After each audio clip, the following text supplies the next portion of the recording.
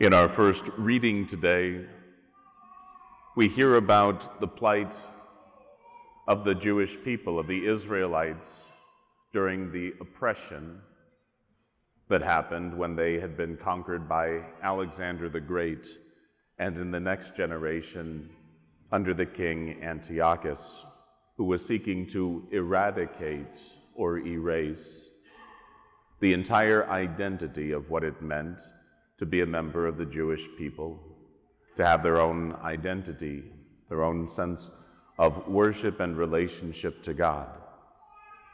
They tried to eliminate and to erase all of that. They said we should just become one single new society together that follows a different way rather than the way of the Lord. And what was brought up in this moment in time was that there was a need to stand up and to say, no, I'm not going to follow this. Instead, I'm going to stand up for my faith. I'm going to express that I do, in fact, believe what I have purported to believe, what I have said that is my heritage and my faith. And in those moments, there was torture, agony, and death. So in this time, we encounter a mother and her 7 sons who were reported or turned in for not following this new way.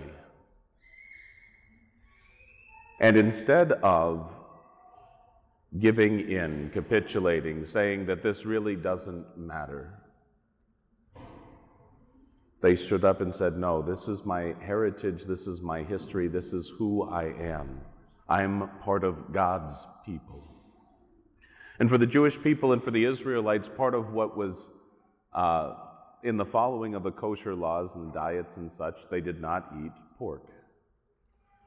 And so eating pork and eating meat that was sacrificed to idols was something that was, an affront or an act that showed that they were willing to make accommodations, or to say that they were no longer worshiping the one true God, but instead they could make do and live in this new world that was proposed. But they stood up and they said, no, we would rather die. We would rather become martyrs to stand up for the truth than to just simply give away our heritage, to give away our faith. And so each of them ultimately died as a result. Subsequently, the Maccabees rose up, and they were able to overthrow, and they were able to have autonomy and freedom again in the kingdom of Israel, after some long, hard-fought battles. It's one of those things that is helpful for us to consider in the context of our own lives when we experience challenges and such, when we get asked about whether or not we make accommodations to our life of faith, whether we make exceptions to how we choose to live our faith, or whether we will stand up and stand fast and say, no, in following what God has commanded, in following the way in which the Lord has shaped and formed me, can I live, will I live differently as a result of that? Even when perhaps it's unpopular or difficult. Sometimes when we get to a place in our lives where we have a chance to reflect, we can think about what perhaps are some of the things that we live for, what are some of the sources of joy within our lives, perhaps even the relationships that we know, that we acknowledge as being important, substantial, life-giving, ways in which we're connected to others. Sometimes we see it very closely and sometimes we don't. Sometimes, even if we perhaps feel a bit depressed or isolated and we think that we are alone, it doesn't take all that much time or effort to be able to look and to see that we matter to someone, and someone, in fact, matters to us. That the Lord doesn't leave us isolated and purely individual, but we are given as part of a community, as part of a family. It's part of a family of faith. And so there's always something, there's always a reason when we ask that question, what is it that I'm living for? What is it that makes my life important? What do I schedule my day and my priorities around? But the other side of this type of reflection is one that Archbishop Charles Chaput, who retired a few years ago from leading the Archdiocese of Philadelphia, he recently wrote a short book where he called Things Worth Dying For. And he said, what are the things that are important enough in our context or in our life? What are the things that we would hold up and we would say, this is something that I could give my life for, that I would spend my life, that it would be a gift. If I was called or given the grace or the capacity to live or to become a martyr, what would be worth it? And he considers some of those as he just reflects upon what does it mean when we know what is worth dying for. It helps us better savor and understand and appreciate what it is that we live for. This month of November is a time in which we acknowledge and we remember those who have died, those who have gone before us. And we pray for and we hope for and we anticipate that joyful reunion that we would have when we would have the opportunity to be together again in God, in heaven, in the experience of the communion that He offers to us. But there's things that we can choose. We can often make choices in which we place ourselves at the center and we say, what is good for me and how can I best improve or make my life better? But when we think about what it is that's worth dying for, whether that's a dying to self, having to choose something that is selfless instead of selfish, whether it's doing something that goes beyond a demand that I'm comfortable making, that I would normally be comfortable making of myself, but I rise to an occasion and I say, this is where I am called to live, to witness, to give, and to spend and share my life as a gift. All of that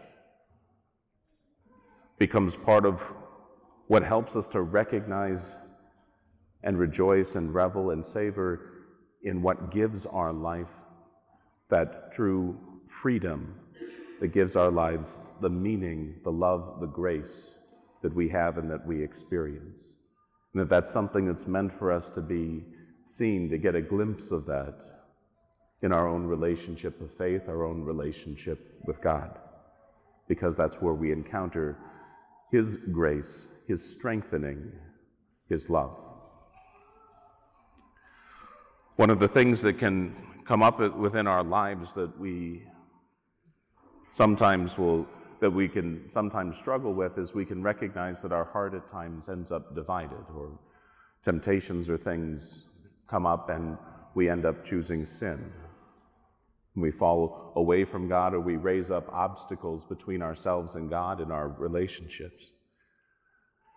And what's helpful for us to consider in our own spiritual lives and lives of faith is that, when we choose sin, sin then creates a wound, and the wound then creates a scar. And so for us, when we've fallen into sin, we know that our Lord is a forgiving God.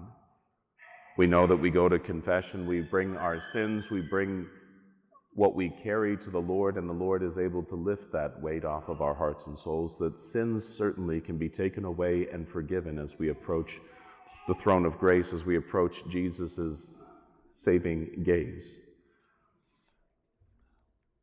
But oftentimes when sin leaves a wound, that wound begets more sin. It tempts us or it pulls us, it makes space within our heart in which we end up choosing sin again and again and again. And when we end up in a place where we're struggling with a pattern or a habit of sin, we end up having to show up to the Lord, asking not just for Him to take away the sins, but to have Him wash and cleanse, to have Him be the one that takes that wound and brings healing to it. But even when a wound is healed, wounds on our bodies oftentimes leave scars or marks that tell us, areas perhaps that we can look and we can notice, this is where I encountered a hurt or an accident or something before within my life. And sometimes we have scars within our hearts or within our lives, some of which are visible or some of which are not visible. But the grace that we have in acknowledging the scars and bringing them to the Lord is the fact then that we allow Jesus the ability and the power to redeem the scars. Jesus doesn't take away the scars, but He redeems them. That they don't become worthless, but even not just that they have meaning, but that they become part of the way in which, as we encounter the grace of God, as we encounter the forgiveness that enters into our lives and how we become changed by that gift and that grace, it becomes a moment in which the wounds themselves, those scars that remain, even as they are healed and as they are redeemed, as they are brought to the Lord for His grace, they become part of the means, part of our own story of salvation. When we gather and we acknowledge and we look and see the crucifix in the church, part of what we see is what our sins, the sins of the whole world, did to Jesus. And yet, at the moment of resurrection, where Jesus' own body is glorified, when He appears to the apostles, they notice there's still the wound marks in His hands. There's still the nail marks in His feet and the wound in His side. Those scars are still there, even after they have been glorified. And those wounds, the way in which Jesus suffered out of His love for us becomes the way in which we are able to experience His grace, to experience His love, to experience His saving work within our lives. So as we turn to the Lord today, and as we acknowledge where we are, it gives us a chance to be able to acknowledge and give thanks to the things that we hold up and say, these are things that I live for within my life. And even more when we get challenged to consider, these are things that would be worth dying for, that are worth dying for in my life. Love of God, love of family, love of friends, a way in which I make a contribution to the world. There can be ways and moments and times in which all of that becomes a pouring out of our hearts, a pouring out of our lives, and we see that there is a fruitfulness and a gift from the type of martyrdom or sacrifice that can show up within our lives. And yet, as we turn to the Lord, we let Him be the one who saves, Him be the one who forgives, Him be the one who heals, and Him be the one who redeems what we offer.